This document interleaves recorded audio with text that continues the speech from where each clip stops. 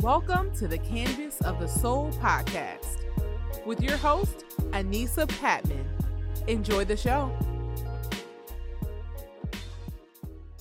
Hello, my listeners, and welcome to Season 2, the Canvas of the Soul podcast. This is your host, Anissa Patman, continuing with our Embrace You series. That's Embrace You, the letter U, where we are discussing important issues that impact the soul. And today, I am so excited with our special guest, Pam Best, also known as Rare Epiphany. Welcome, Pam, to the show. Hey, thank you for having me. No, thank you. It is indeed an honor to have you here on the show. I want to let my listeners know I'm still trying to figure out why Pam is in the corporate America world. But I'm going to let her tell you guys that. But she has such an impressive resume. Not only can she sing, she does poetry. She's a chef. But I'm going to let her begin with her background. I know you're known as Rare Epiphany. Where did that name come from?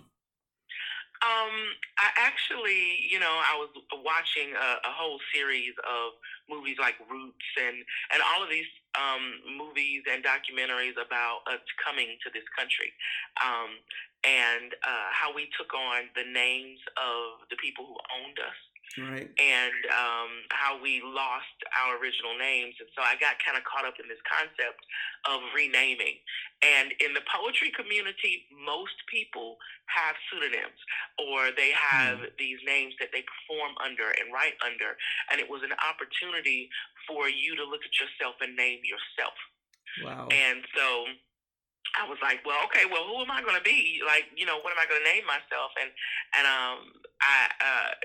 people always tell me they use the word different or strange. And so for me, I was like, okay, well, I'll take that. I'll flip that to rare. It's rare. And epiphany, by definition, means it is, and a lot of people think of it as idea. But one of the iterations of that is it is a divine revelation. Wow. Okay. And there's so many things that I discover about life and about myself that it seemed appropriate. So I became Rare Epiphany. That's awesome. And that's kind of stuck. Wow. And so I wanted to, because you're a poet, as you discussed. How did you get into poetry?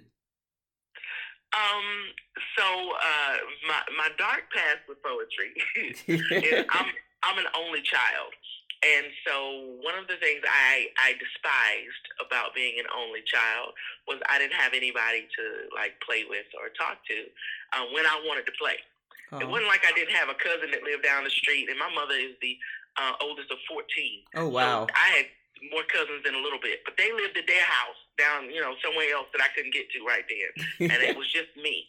And so part of it was I'm usually very, very open about my past.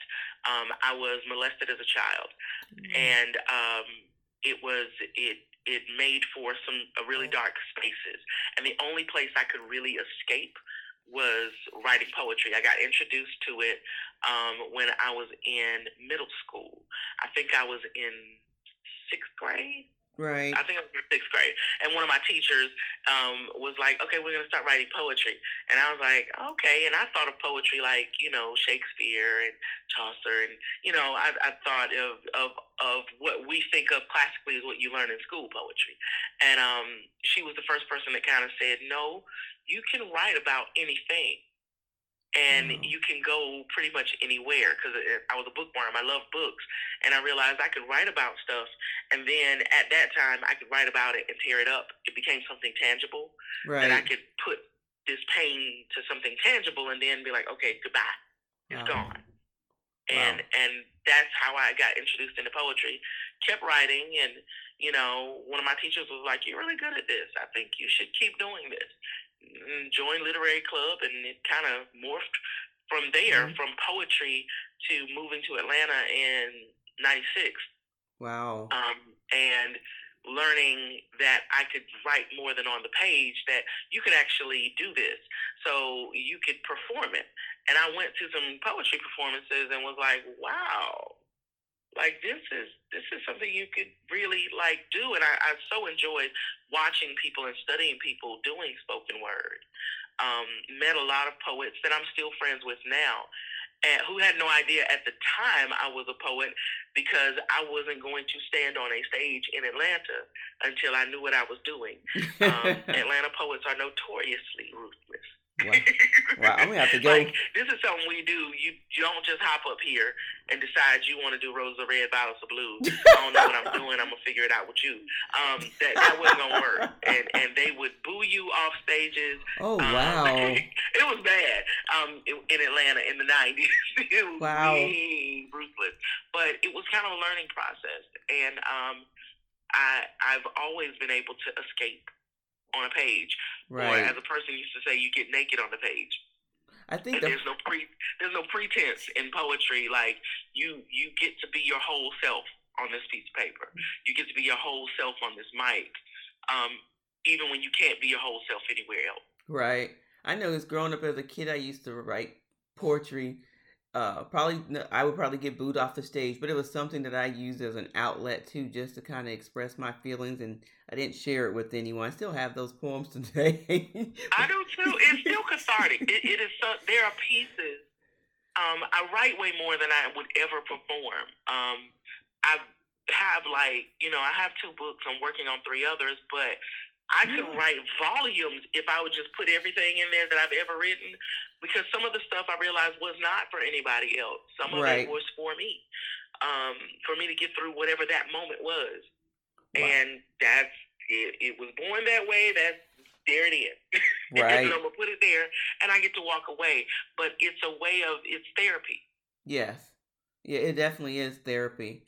And I think when I kind of got really enchanted with it was when I know this probably sounds weird, but when I watched the movie Love Jones, and when they were up there doing that, I guess that's spoken word, right? When they were up there in the club and doing the poetry and the reading, I was just like, that is so cool. My first thought was, oh, I want to go to a club like that so I can see that in person. And I still haven't done that yet. Yeah, you see, you need to. There are plenty of spots around, but it's Love Jones was a love-hate movie, right? Because a lot of poets despise the movie. It's just a nature, because spoken word and the poetry scene has always been kind of an underground thing, and it's always been going on. Just most people didn't know it. And one of the things about Love Jones is it made it very cool looking and mainstream for a lot of people who are not a part of the poetry collective and a part of the scene. So in the eyes of a lot of people, it kind of bastardized what the scene was. So a lot of people who were not poets came in to be pretend poets. It kind of watered down the culture. But it did the whole snapping thing, which is a beatnik thing from the 70s. We don't really do that. And so when people come in and everybody starts snapping doing poetry, it really sets people off. You clap. That's what you do. You clap. You clap. Well, I'm glad you told me about Love Jones and how poets see that, so I'm not going to mention that. And the reason I said it's a love-hate, because it was an opportunity for one of us to become mainstream, because the writer of all that poetry that was performed was Saul Williams. And Saul Williams is like legend in the poetry world and spoken word world, because he was one of the first and one of the best to ever do it. And so it was an opportunity for people who had not heard Saul, who had not, been privy to what he does, to see him, and it gave more opportunity for poets. Like, if there was not a movie Love Jones, I'm quite sure that there would not be a Deaf Poetry Jam or all these other things, because it sparked an interest in spoken word that had not been there in the mainstream. That's so true. That's so true. Now, you had mentioned 2 things a few minutes ago. You had mentioned being molested as a child. Was that something that it took a while for you to make your parents aware of that? I never told my father. I was 23 when I told my mother. And I was 23. I told my mother after being in therapy for forever. I went into therapy when I left home for college. And it took a long time for me to finally say, okay, I'm going to have this conversation. And it was really my therapist saying, you know how if you ever lived in a house that had bugs, and if you ever turned on the lights, you see how the bugs scatter. It's not that they're not there when it's dark. It's just you can't see them. They're there, and they kind of congregate, and they amass. But when you turn on the light, they scatter. And she says, you've got a whole bunch of stuff in darkness in your soul, and you ain't never going to heal till you turn on the light. That's so true. That's true. And I had to turn on the light, and that meant I had to come clean with my mother. And I remember that day vividly. I remember sitting in my family home living room and having the conversation with her. And it wasn't the only thing I had to tell her by the time I was 23, because I was also raped when I was 16. Oh my God. And I had to tell her everything. And I told her everything. And she sat there. And she never spoke a word. She couldn't. Wow. I got up and I left and I went to my room. And I had one of the best night's sleep of my life. Was she just... When I got up the next day, my mother was still in the same spot. Oh my God. She had never moved. And I had to realize that I had 20 years to process all of this. Right. She had not. But when she finally did speak to me, she just said, there's a lot of things that make sense. My mother and I had a very contentious relationship when I was younger, mainly because in my head, I had been molested from the time I was 5 until I was like 8, and that was when I became a latchkey kid. And I became a latchkey kid because my mother thought that my grandmother was mean to me, my father's mother. And she was a mean woman. But that wasn't why I didn't want to stay with her. It was because one of my cousins that lived there was molesting me. He was older. He was like 19 or 20 at the time. And she thought the whole while that it was because my grandmother was mean. And she and my grandmother had a contentious relationship for a while. And then, certain things like there's things that just people didn't speak of or doctors didn't speak of. I'd gone to the doctor, and the doctor, had just thrown his gloves down in disgust and was upset with my mother and wrote a prescription and was like, bye. And she didn't understand why. And my doctor was this big old, bald, Caucasian man. And so he did not say anything to my mother at all. So she didn't know. I mean, even though you went to a physician, I guess this doctor is just thinking that how could you let this happen to your child, and probably appeared disgusted with her, right? Yes, because he figured she knew, and that it had to be my father. Oh my because God! Because it was like I got sick. I was sick, but I was more mentally sick. It was more of a. She took me to the doctor. They did the exam. He gave me medication, and I had a really, really, really bad raging yeast infection, and I was like 6. Oh my God! And there was some damage, and so after he did what he did, he was just kind of done with my mother. But he never said anything to her. His whole assumption was she had to have known. Because he assumed that it was your father, and then in his mind, this. How can you allow this to happen? And basically, I'm disgusted with you. Get out of my office, basically. Exactly. And so it was little things. It was like she was fitting pieces into the puzzle. Right. Of why, I wouldn't do certain things. I wouldn't go certain places. Why I actually retreated so deeply into my head that, one of the things that triggered me, and I still have to work through it today, is the word love. And so when someone tells you they love you and they're doing something because they love you, you associate that thing with love. Right.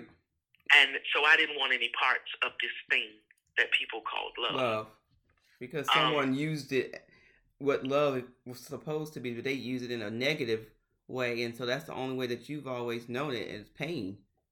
Right. And so for me, it was like, I don't want people to love me. So I was going to make myself as unlovable as possible. And that meant I wasn't going to comb my hair. I wasn't going to brush my teeth. I wasn't going to bathe. I wasn't going to match my clothes. I would just Oh, try to make myself as unappealing as possible, as abrasive as possible, so nobody could love me. Because wow, love hurt. wow, Love didn't feel good, and I didn't want that. And my mother was like, I don't know what happened. I don't know why. I don't know this. It was a fight every day to just make me do the basic stuff. And one of the reasons I was so tight with my father is because my father didn't care. he My did. father was like, this is my daughter, period. Now, I was also his son because my mother and father were married 10 years before I was born. I'm the only child, and I was his son daughter. I had all my Hot Wheel collection. I had Big Wheels, tricycles. I had all the boy toys, everything non-girly I had. He just showed unconditional love. He didn't care. Right. Your mom It was, didn't and your matter to mom him. had unconditional We used love. to go to the park, and he didn't care if I had on sneakers and socks up to my ankles and shorts and a tank top. And he would just, my hair is all over my head like a bird nest. He would pull it back in a ponytail, throw a baseball cap on my head, be like, let's go. And I'd be like, okay. So I was a daddy's girl from day one. That was it. Because my dad did not care. He was a different version of love for me. He was not the, I'm going to look you in your face and tell you I love you person. But he Right. was the tangible, I'm going to show you I love you person. And it's not that your mom didn't love you. She's just looking at you like from a, you're her daughter. You're a girl. And then she's just looking, you got to do these things, brush your teeth and all this kind of stuff. So it's not that she didn't love you. She's just looking at it like you're from a different perspective. Perspective, right. My mother was the disciplinarian. She was the like, I need you to do this. I would get in so much trouble because one of the things I didn't do is my cousin lived down the street from me. My grandmother's house was like 4 houses down. And I was always afraid he was going to come there. And so when my mother went to work, I'd get out of school and I would come home and I would lock all the doors and I would sit in the bathroom in the bathtub in the dark and wait. God. Oh my God. And I would hide in there, and there were things I had to do before my mom get home. You know how your mom had chores for you to do? Right. They had to be done before she got home, and I would get in so much trouble because I would probably be still doing them when she got there because I would wait until it was almost 5 o'clock when I thought, okay, she'll be home in a half hour. I'll be safe. Right. And so I would jump up, and I would try to get everything done between 5 and 5:30 that I should have gotten done between like 2:30 and 5. And I would be washing dishes and trying to get clothes set up and and clean up this and this, and trying to get it done. And I would get in trouble, get my butt beat because it wouldn't be done because she thought you were just I being was watching disobedient. cartoons Right. or something and just didn't do it. That I just didn't do stuff because I just didn't want to. That I was lazy and all these other things. And I couldn't tell her because also in my head. Kind of like you have this God complex with your parents, that my parents, my mother is God. She got eyes in the back of her head. She know everything I do. She know it before I do it, kind of thing. And she had to have known. And if she knew and she didn't do anything, then I was upset with her. But she really didn't know.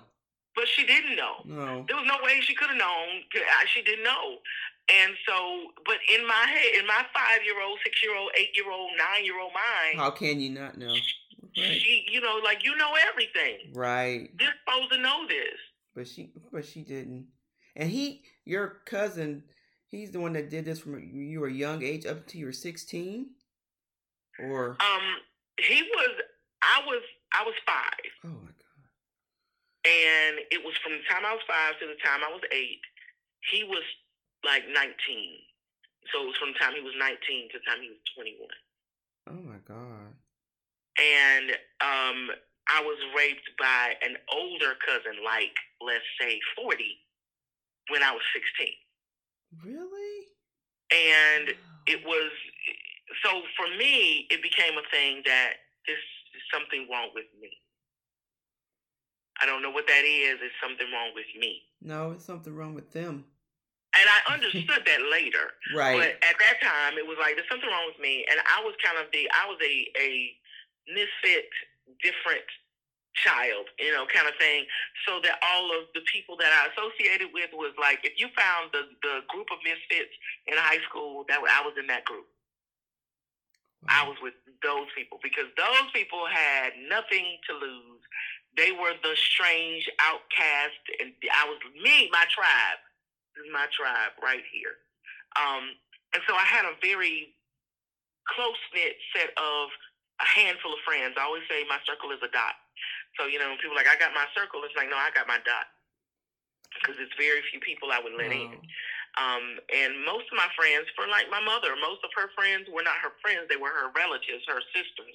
She's the oldest, you know, second oldest of 14. Right. So all of her friends were her sisters, her brothers.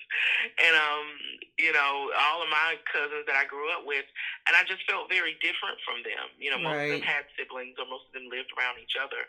My mother lived intentionally just outside of the town where everybody else lived so that I wouldn't go to school with my cousins. Because she was like, y'all ain't going to do nothing, we get in trouble. Right. Wow. So I went to school by myself, you know, kind of thing. And my older cousins, once we got to like, you know, middle school and high school, didn't want to associate with lower classmen. Right. So, right. even though it was like, you live with me. Pam, my cousin lived with us when her mother moved to New Jersey. She didn't want to go to Jersey, so they let her move in with us. And she lived with me, but, you know, I was a lower classman. She couldn't hang with me until I got a car. Oh, of course, right? Oh, yeah. I got the car, and then everybody want to ride. Everybody want to be friends then. Now, did you ever tell your father or no? No. It was my father's nephew. One of my father's favorite beloved nephews. Oh, no. And the last thing I would ever do with my father was break his heart. Oh, my God. Is your father still alive? No, my father died in 1998. Okay. Oh, my God. Yeah, I would never do that. And he came to the house often because they live right down the street. And until he joined the military, you know, he was a fixture at the house. And whenever he would come to the house, I would go to my room. And he'd be in there talking with my father, and they would hang out, watch TV or whatever. But I would never come out. Wow. Wow. You had a lot of love for your dad because even though you're in pain, you didn't want his heart to be broken by someone that he obviously adored. Right, and he was my daddy, and he was the person that beyond anything I could trust to love me no matter what. Right. And I didn't want him to not love me. I in my head, because the only person I told at the time was my bestie cousin, and it never occurred to me, because I don't have siblings and I don't know how that works, is that my bestie cousin was his sister. Oh, God. And so when I told her, her reaction was so utterly like I was lying, and I was, how could you, and da-da-da-da-da, and she didn't speak to me for like months, that I was like, okay, so then I can't tell anybody because this is what happened. Wow. Has he ever apologized? In a way, sort of, kind of. Sort of, kind of, right? Because, well, what it was after I told my mother, she didn't see him until my grandmother died. And, no, it wasn't. It was my grandmother's birthday party, and it was right before she passed. I didn't come home for that. I was living in Atlanta at the time, and they had this big birthday party for her, and I couldn't get home, and he was there. And, you know, he saw my mom and was like, hey, Aunt Jean. And he ran up on my mother and hugged her the way he would normally do. You got a different reaction. She didn't quite hug him back. And she just leaned in to his ear and said, I know what you did. Ooh. Some profound words there. So he kind of backed up and looked at her. And she said, I know what you did. Wow. And he just kind of just blinked and walked away. And I want to say he came here. He did. He came here. His daughter was living here. And he came here for something and asked if I could meet him. I said sure, and went, and we had lunch, and it was kind of it was weird. It was kind of I was kind of in a really bad place. He's a pastor now, as a matter of fact. That he was in a weird, strange place, and All sorts of things were going on with him and blah, blah, blah. He beat around the bush a lot. And so what I did was I just looked at him and I just said, Rodney, I forgive you. Wow. And he just looked at me and I said, you don't have to ask. I said, for me, the definition of forgiveness is before give. I'm giving you something before you ask for it, before you're worthy of it, before you walk in that, but just before. Look, it's not for you, it's for me. Right. I forgave you a long time ago. Wow. Before it ever entered into your head to even ask for it, I forgave you because I couldn't get on with my life if I gave the rest of my life to somebody who didn't deserve it. Wow. And, it was like, I wonder sometimes who I'd be had it not been for that. I said, but I can't get lost in that because I'm right where I'm supposed to be, so I'm good. Right. And so I don't have a problem with him because his life has its own issue, that he's dealt with a lot. He's estranged right now from his daughter because they had such a fit when his daughter came out. And then she's transgender. So he's transgender, but I haven't seen him since teenage years, and neither has he. His wife passed away of cancer. He's remarried, got a new family. He's a pastor, I think, in Louisiana, somewhere. But yeah. So I give people to who made them. Right. I'm gonna give you to God, and I'm gonna let that go. Because I got to deal with me. And for so many years, I've moved from a place of brokenness. Yep. And I had to learn how to try to disassociate the things that I had associated with love from what love actually is. And I kind of wrote my way through it. And I still write my way through it. It's not a destination for me. It's a journey that it just is. I keep going. There are days that are good days. There are days that are bad days. Right. No, I can. Wow. Before we go to a quick sponsor break, because there are a lot of parents that their kids are latchkey or, what advice would you give them or for signs to look for if their child might be molested or experience kind of what you experienced? I know I have a dear friend who just told me, and I've known her son since he was young, that he just told her he was molested by someone that they knew. And so she's having a really, really hard time because I guess, as a parent, rightly so, you're thinking, how could I allow this to happen? I can only imagine all the things that goes through a parent's mind. But what type of tips would you give a parent of things to look out for? One of the things is create a safe space. And I know that the way that we were all raised, children are subordinate in the way that a lot of us in the South especially were raised.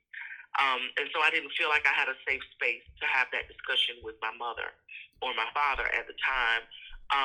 Create a safe space. Make sure your kids know that they can come and talk to you about anything, and it doesn't change the way you feel about them. Anything.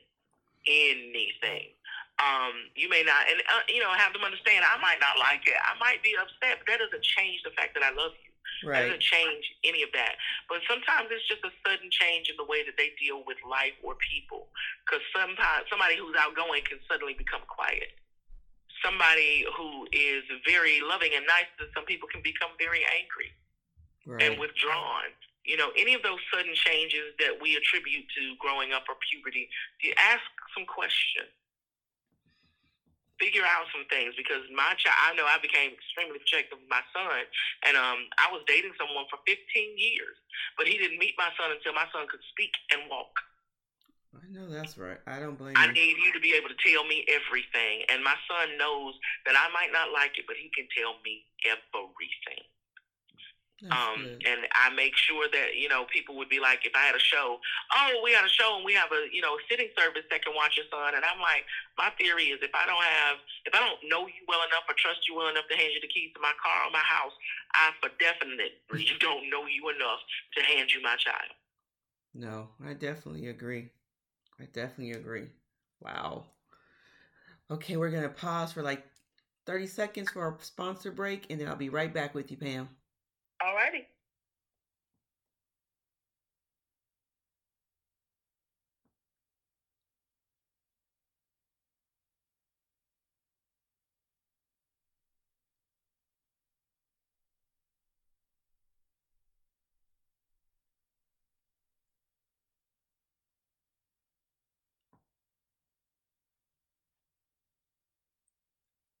All right, thank you so much. We are back with Pam, also known as Rare Epiphany. This is some really, really great conversation. I want to talk about some of the artists, because you are a singer, you're a songwriter, and you're a singer. And I love jazz. So when I was looking at your thing, I was like, Gerald Albright, Stanley Clarke, and then one of my favorite, when I was back in my 20s and still now, David Sanborn. I love me some David Sanborn. I always have. How was that for you? That's amazing.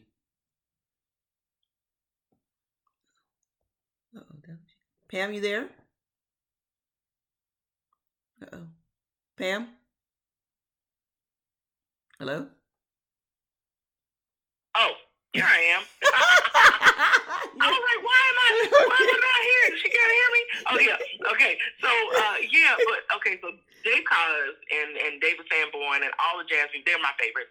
I grew up with music, all sorts of music. And I just had this thing for jazz. I loved it. And so when I moved to Atlanta, I was working for NBC and for Host Broadcast Training Program, because that's how I came here, working for the Olympics, and I just never left.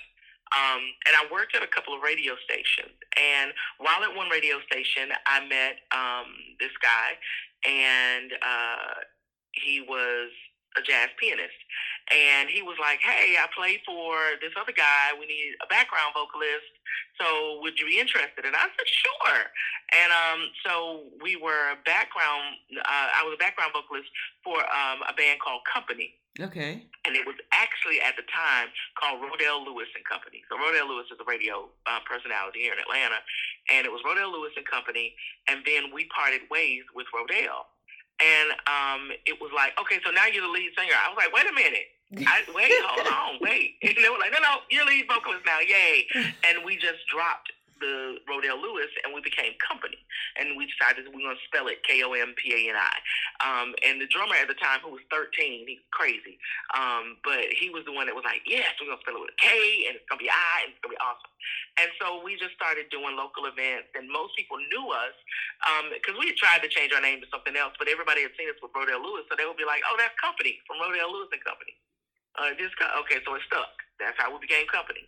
And it was awesome. I love music and musicians, and there were some people who I wish I'd never met. Like I loved their music and I loved everything about them, but them as a person was a little intense. Okay. And a little not nice. Stanley Clarke being one of them, but Stanley Clarke was notorious for being a butt. Okay. And I was like, you're a notch on the resume, but now I really don't like you anymore. But Dave Sanborn, I love his music. He's an amazing human. Amazing. I love him. We opened for David Sanborn at the Variety Playhouse. And we got in at the Variety because the Variety Playhouse sometimes gives contracts with musicians. And the musicians don't bring people who are opening for them. They kind of allow the venue to do that. And so we got in good with them after we did an opening for Stanley Clarke and were able to deal with his mess professionally. And so they were like, we like you guys, so we're going to keep y'all in the roster. And when David Sanborn came to town, they called us, and we came, and, we did our, they tell you your call time is this time because you do your mic checks and everything else. And we were there. We were on time. We did what we were supposed to do. We got out of the way so they could do theirs. And he was just a really nice dude, and he liked us so much that when he came back to town, he requested us to open for him. And it was like, okay, then. But it was really nice. Meeting him was awesome. Gato Barbieri, I love him. He was a crazy old man who was just everything you ever thought of as an old Spanish musician. Oh, wow. Like he was 1,000. And he had like all the girls and all the drinks. He was just so bigger than life when you met him. And it was a lot of fun getting the opportunity to not only see these shows, like you're paying me to sing, and I get to sit and watch my favorite people. Wow. For real. Okay.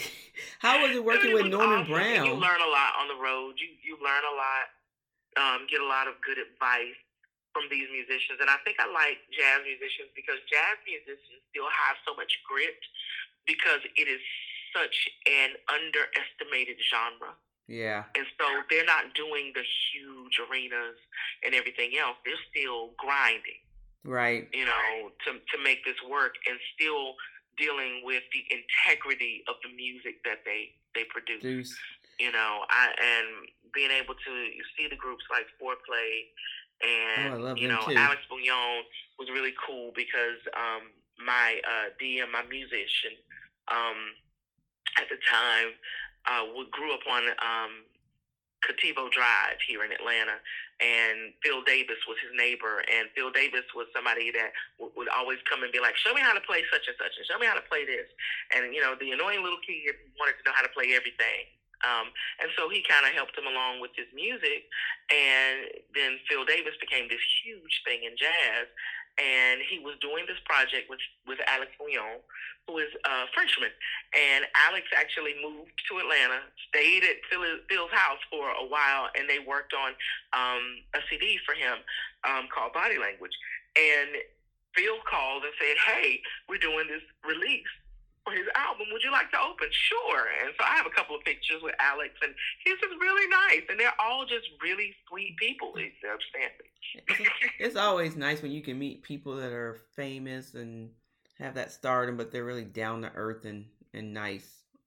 Because I can only imagine that some probably are not nice, like you said, sometimes. Yeah, but it's like he's seriously intense, and he was. It was a lesson in how to treat people too. Right. Because, the people who bring your sound and lights and everything else, one of the reasons that Variety liked us is because those are people that are working to make you look good and sound good. So why would you be abusive to them? Right. You come in and make it easy for them. Okay, I'm good with this. All right, perfect, great. You treat them like human beings, they'll treat you like you. How was it working for Norman Brown? I like his music too.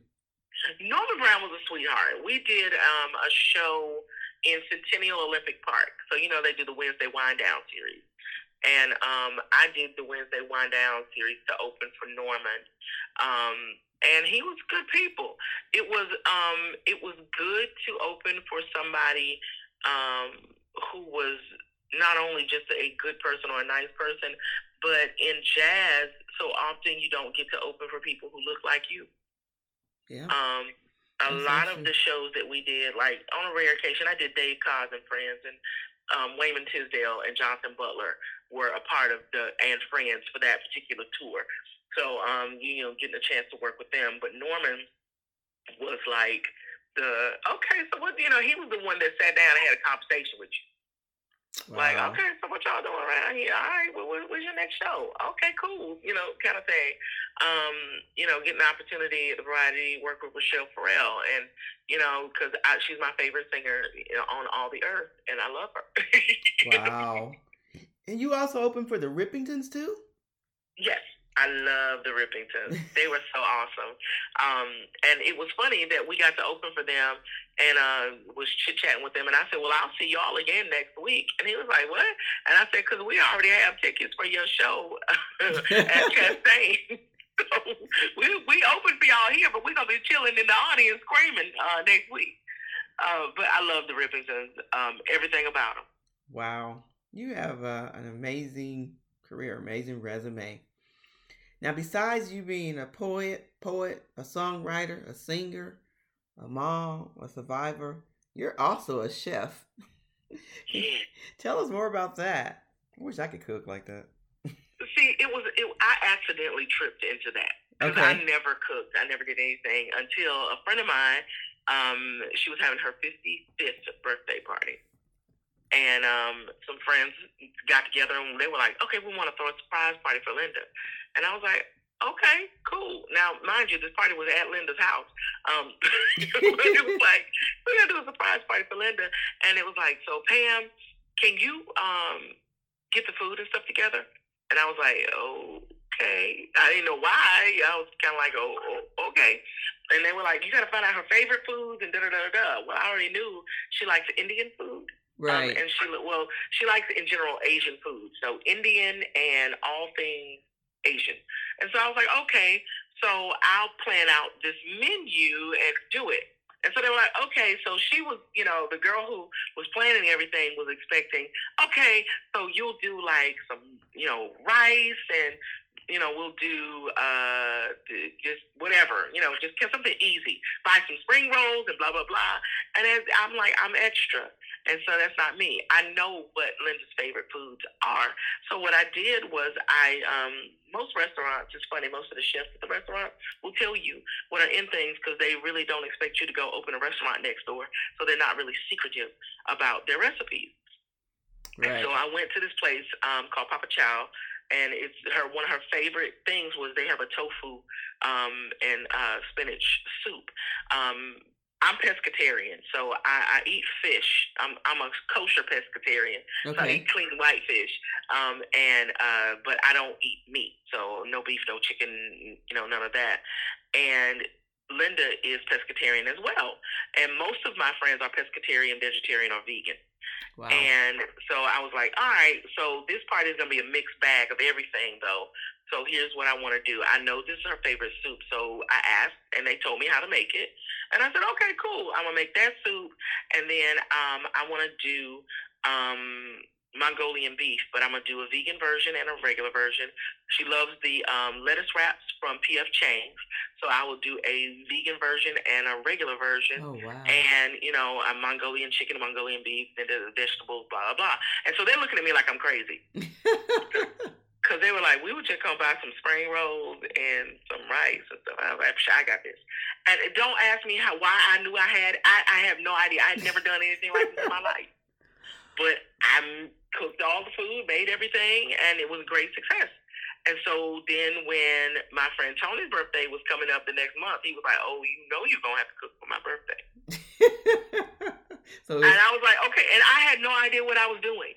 I don't know. I don't know where it came from, but it's another creative outlet. So for me to look at this picture of this thing and to imagine it in my head, I literally dream recipes. I dream things in my head, and it's like, I want to see if I can make that happen because I can't draw. So, it's like I can't draw and make nothing happen.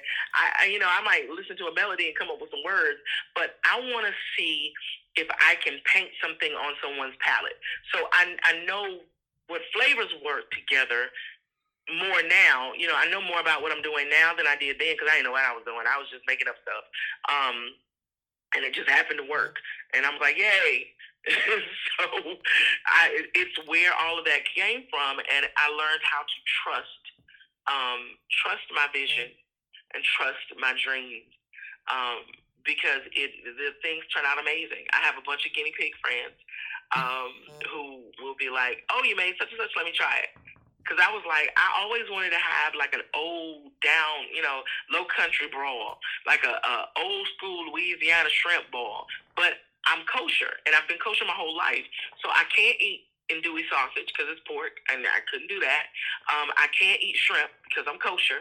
I was like, but I just love the idea of it. So I started like, okay, well, I have vegan shrimp and I have vegan sausage. Let's go. And I made it, and it was like I liked it, so I let somebody else try it, and they liked it, and it's probably one of the most popular dishes on my rostrum of things that I make. It's one of the most requested. That and salmon chips. Wow. And my friends they take me. I get a lot of free meals because they take me to restaurants just so I can eat something, so I can recreate it. Because they be like, I want this, but I don't want to have to come here for this. Oh, wow. And so I was like, okay. And so I went to like Two Urban Licks, and they do I love that restaurant. salmon chips, and they usually make house-made potato chips, and they have this crema that they make with chipotle peppers and cream cheese and lemon and sugar, and they make this crema, and they use their house-smoked salmon, and they cover with red onion, capers, and chives. And they were like, okay, eat it, try it. It was wonderful. And they were like, can you make this? And I said, yeah. I said, and here's why. Because Two Urban Licks does not make a secret of their recipe. It's actually posted online. You can make it if you want to, but they didn't want to. No, they want you to do it. I make them, and instead of using house-made potato chips, because the thing with doing house-made potato chips is you have to make them right then and serve it right then, because we don't use preservatives when we cook at home. Right. And when regular potato chips are a little too salty. They're not made to carry certain things. They're not sturdy enough. So house-made potato chips work best for it. Or you switch what the vehicle is that you carry the salmon and stuff on. And so I switched to like the Tostitos bowl because their corn chip is a little sturdier than a potato chip is, but it does not take away from the flavor of everything you put on it. And I promise you that I gotten to the point where I hate making them because I have to make so many. I had to cater a small wedding, and literally there were 25 guests at this wedding, but they went through 300 of these things. Oh, wow. I was like, if I make one more platter of these, we're done. We're out of these. They're gone. No more for you. No more. They love those. So from that, it stemmed and you created your own catering company. And what's the name of your catering company? Perfections. I like that. Yes, it's Perfections, and it's so awesome. And Perfections actually was on hiatus for a good long time for COVID. And I was supposed to move. I was actually supposed to move in June of last year. And 2 days before I was supposed to close on the house, the deal fell through. And it was a blessing because there were some things that were discovered upon inspection of the house that needed to be fixed. And the person I was buying from would not agree to fix it. And so it was like, I can't buy the house because it would be too much expense on the front end. I was going to have to tear down the garage. It was going to be all kind of craziness. So I was like, okay, it was a blessing. It was heartbreaking, but it was a blessing. I'm still packed. I still never unpacked from all that. But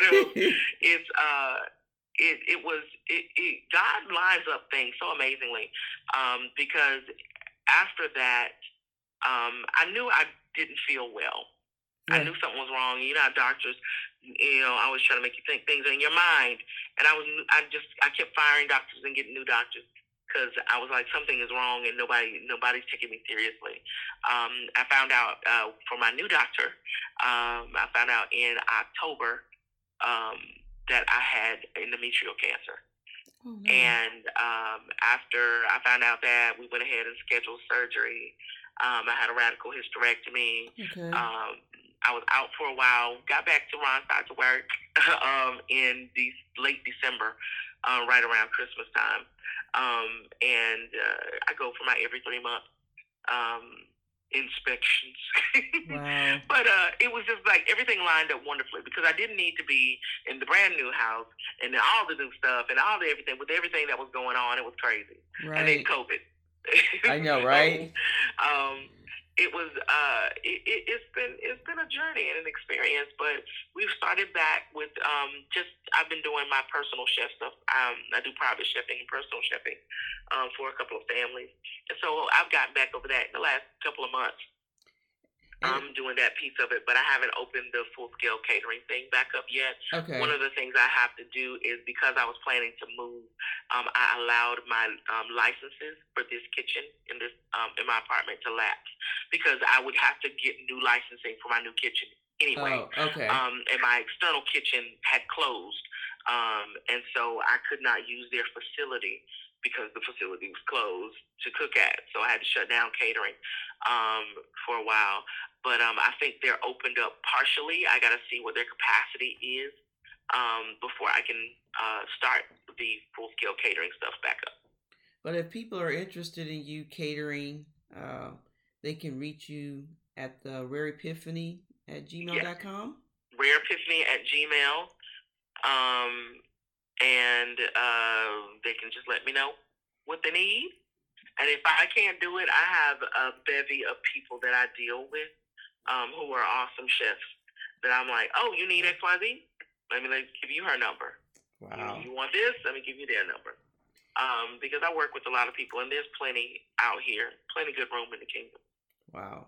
Now, you have been through so much, from what you've told me, from the molestation, the rape, I'm sure the passing of your father, finding that you had cancer and getting that taken care of, but yet you still smile.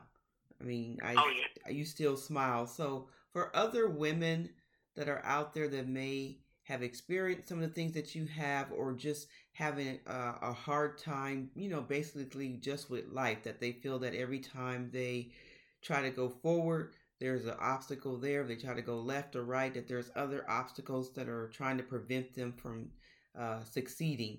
What advice would you give to those women when they encounter these type of difficulties?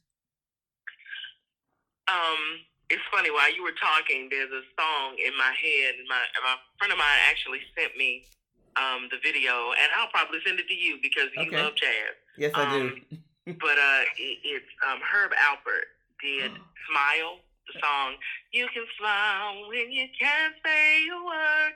You can smile when you cannot be heard. You can smile when it's cloudy or gray. You can smile anytime, any day. And he did a version of this song with all sorts of things. But in the video, in the beginning, all you see is tears. And what I tell people is feel all the feelings. A lot of times we find it hard to deal because we don't allow ourselves to feel the things that don't feel good. I cry a lot, and I used to not cry at all. And it was because it was the never let them see you sweat thing. And it was the myth of the strong black woman. And, we use this thing of being a strong black woman. We wear it like it's a badge of honor, and it's not. Being the strong black woman means that people use you as a workhorse. And so they dump all of this stuff on you and expect you to just maintain because that's how you're made. And that's not how you're made. That's how the myth of slave women were made. That's why you were made to be in a field and give birth, because you could. You're strong. You don't feel stuff like other people. Right. You don't feel pain like other people. And it's like, no, you do. You do. And you can be extremely human and extremely vulnerable. And there's no weakness in that. There is no weakness in tears. There's no weakness in being angry and upset. And when you allow yourself to feel, you also allow yourself to feel the good stuff, to get excited. Because I had a thing where I struggle with this tightrope of being expected because I don't like to be disappointed. So what I figured is that if I expect the worst in everything, then if I don't get it, then it's a plus. Like, okay, at least I didn't die. I figured out that's how I operate in a lot of things, and I had to be like, stop that, because I wouldn't let myself wish for good things, because somewhere in me I didn't feel like I deserved good things. And it's a struggle, it's a fight, but it's a fight worth fighting. Right. one of the reasons that I smile all the time, or that I look at things optimistically, is I have a 16-year-old son who has special needs, and he's autistic, and is what they used to call Asperger's, but now they just call high functioning autism. So he has ASDs on the Asperger's spectrum. Okay. And one of the things about him is that I realized that I cannot teach him things that I don't show him. And he is a literal person. So people with, on his end of the spectrum with autism, they're very literal. They take things very literally. And so if you say something and then you don't do it, then it cannot be true. So having to really look at myself and say, feelings are fickle. They change all the time. I cannot get so lost in this negative moment that I don't understand that this roller coaster that went down is going to go up again. And so I look forward to the up. That if it's this bad, it can't get much worse than this, which means it's on the way up. Right. Awesome. I'm on the way up.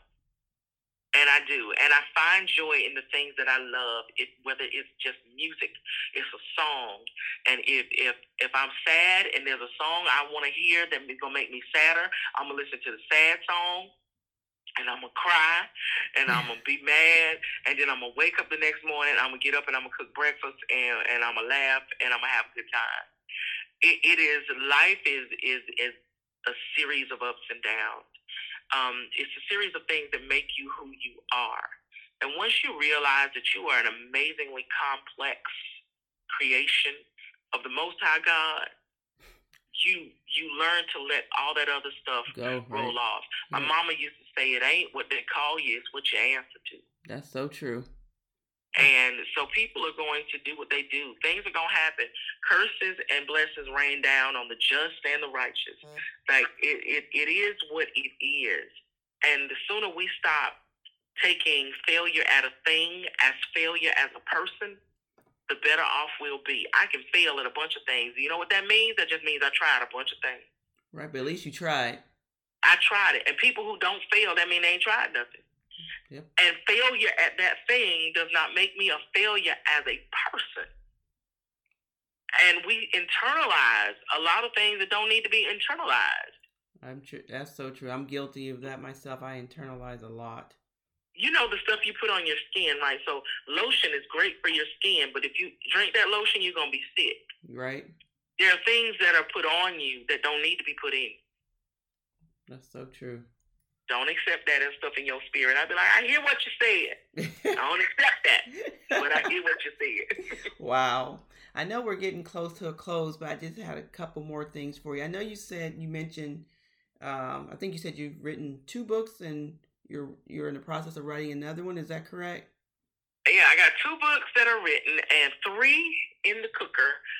One is a cookbook that my friends will tell you is the cookbook that never ends because it's supposed to have been out years ago. But I am not that cook. Like, I'm not the measuring cook. Mm-hmm. So in order to write a cookbook, I have to remake all of these things and actually measure them and be like, yeah, okay. Because, I'd be like, put some of that in there, teeny bit, a little bit. So, writing the cookbook, I'm working on a poetic autobiography. Okay. And it's awesome because I wanted to do an autobiography, but I didn't want it to be like prose, like a book autobiography. Right. So it's poetry for these periods in my life, and I realized that it sounded real schizophrenic because it is the highs and the lows and the everything in between. And so I'm working on that one. It's a very cathartic venture. And then I'm working on a book. It's been a book that's been in my spirit for forever. And it's called Think. And what it is it's an amalgamation of challenges. So, April is National Poetry Month. And a lot of poets do a challenge. And the National Poetry Month challenge is you write a poem a day, every day for the month of April. Oh, wow. And so I've done it for a few years.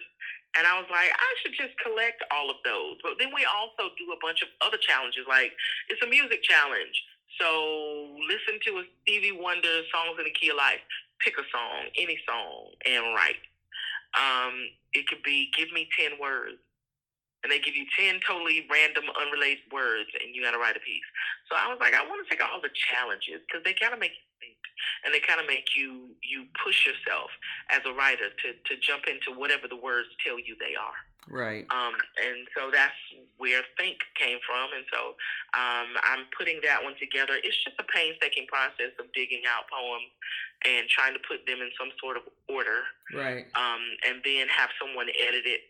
And then you fight with the editor because these are my babies, my words. How dare you tell me I need to change them? I dare you tell me to put in this verb tense. Right, because you get married to these pieces, and it's like you're taking away the meaning. I meant what I said, kind of thing. But it's always good to have a good headstrong editor that's like, this don't make sense. Now you do have 2 books already completed, right? Yes, I do. Now, are those available for people? The first book is Of Love, The Poetry of Rare Epiphany. And the second book is Soul Kisses. Now, are those available for people to purchase or? Oh, absolutely. And where can we, and give the title again, and where can they order those books? You can order Of Love, The Poetry of Rare Epiphany, and Soul Kisses. Both of them are available. The website is called lulu.com, LULU.com.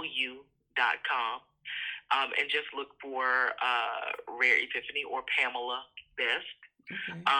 You can find the books there, but you can also find them on barnesandnoble.com. Okay. Awesome. I'm definitely going to get it. Yeah, Soul Kisses is grown people stuff now, doggone it. And then you ain't got a boo thing, you're going to be mad. Well, we're definitely going to advertise those 2 books. I'm going to quote your favorite quote that you've written, but then I would like for you, hope I'm not putting you on the spot, to kind of end the podcast with one of your favorite poetries or spoken words, if that's okay. Okay. Oh, absolutely. All right. So Pam's favorite quote that she's written states this: "But I know that greatness is born of struggle, and sometimes it takes juggling things and dropping things to realize that broken things don't mean the breaking of me." And that's by Rare Epiphany for Pam. Did you want to elaborate a little bit on that before you break us down with some of your smooth poetry? Well, you know what? The quote for me is a reminder that sometimes, we drop the ball on things. Sometimes we drop stuff.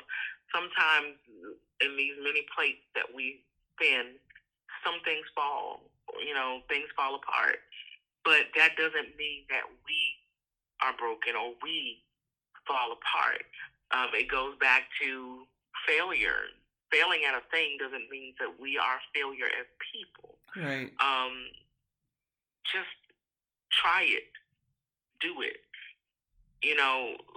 The worst place to live is resentment and resenting yourself for things that you didn't do, that you didn't try because you were scared that they would fail or they wouldn't be successful. You don't know till you try it. Nothing beats a failure but a try. So stop internalizing all the negative stuff, all the bad things, all the stuff we messed up. We human. We do that. Right. They don't mean the breaking of you. That's so true. Wow. That's so profound. All right. I can't wait to hear this. So the piece that I want to share is actually, I just did a devotional series for Shrine of the Black Madonna. Okay. And so a friend of mine named Ayani Cradell asked me to come and do some pieces for her for the beginning of her little devotional series. So she has dancers on some and poets on others. And she's given me the topic called Becoming Who You Are. And so this is the piece that came from that. It just fell out. when she gave me the topic. So it's called I Am Becoming. I am becoming the one which I already am. The woman that the great I am knew before I was in my mother's womb. My gifts make room because they knew I was on my way. The less I stray from the path laid before me by the Almighty, the sooner I will reach my destiny to reach the inner me that the enemy tried to distract me from becoming. The woman of my dreams, the one that doesn't just sing of redemption but walks boldly in it. When this chrysalis opens wide and these wings I carried on the inside finally spread and dry, I will fly like the butterfly that I am, that I've been the whole time. I just had to be reminded that she was inside me. It's how God designed me, to birth all iterations of me from seeds planted in these strands of DNA. No new me, just a new way of being who I've always been. Like wind that becomes breeze, that becomes storm or tornado, all degrees of the same thing. I am becoming the peace and the power, the sunshine and the shower, a myriad of lovely that he created me to be. I am becoming me and falling more in love with this journey every day. Wow, that's beautiful. That's so beautiful. That's so beautiful. Well, guys, we're going to wrap up our podcast. Pam, thank you so much for showing your vulnerability and sharing your life experiences. And I'm hoping that it will help some of our listeners out there with anything that they might be dealing with and having a hard time with it. Please listen to what Pam has vocalized here and, use that to help yourself. Get help. Talk, and like she said, don't internalize so much. We're all human. Thank you so much, Pam, and I really appreciate you and the listeners for being on it, for participating on the show. Thank you. I'm honored to be here. Thank you for listening to the Canvas of the Soul podcast. You can contact us at info@canvasthesoul.com. You may learn more about our podcast at canvasthesoul.com.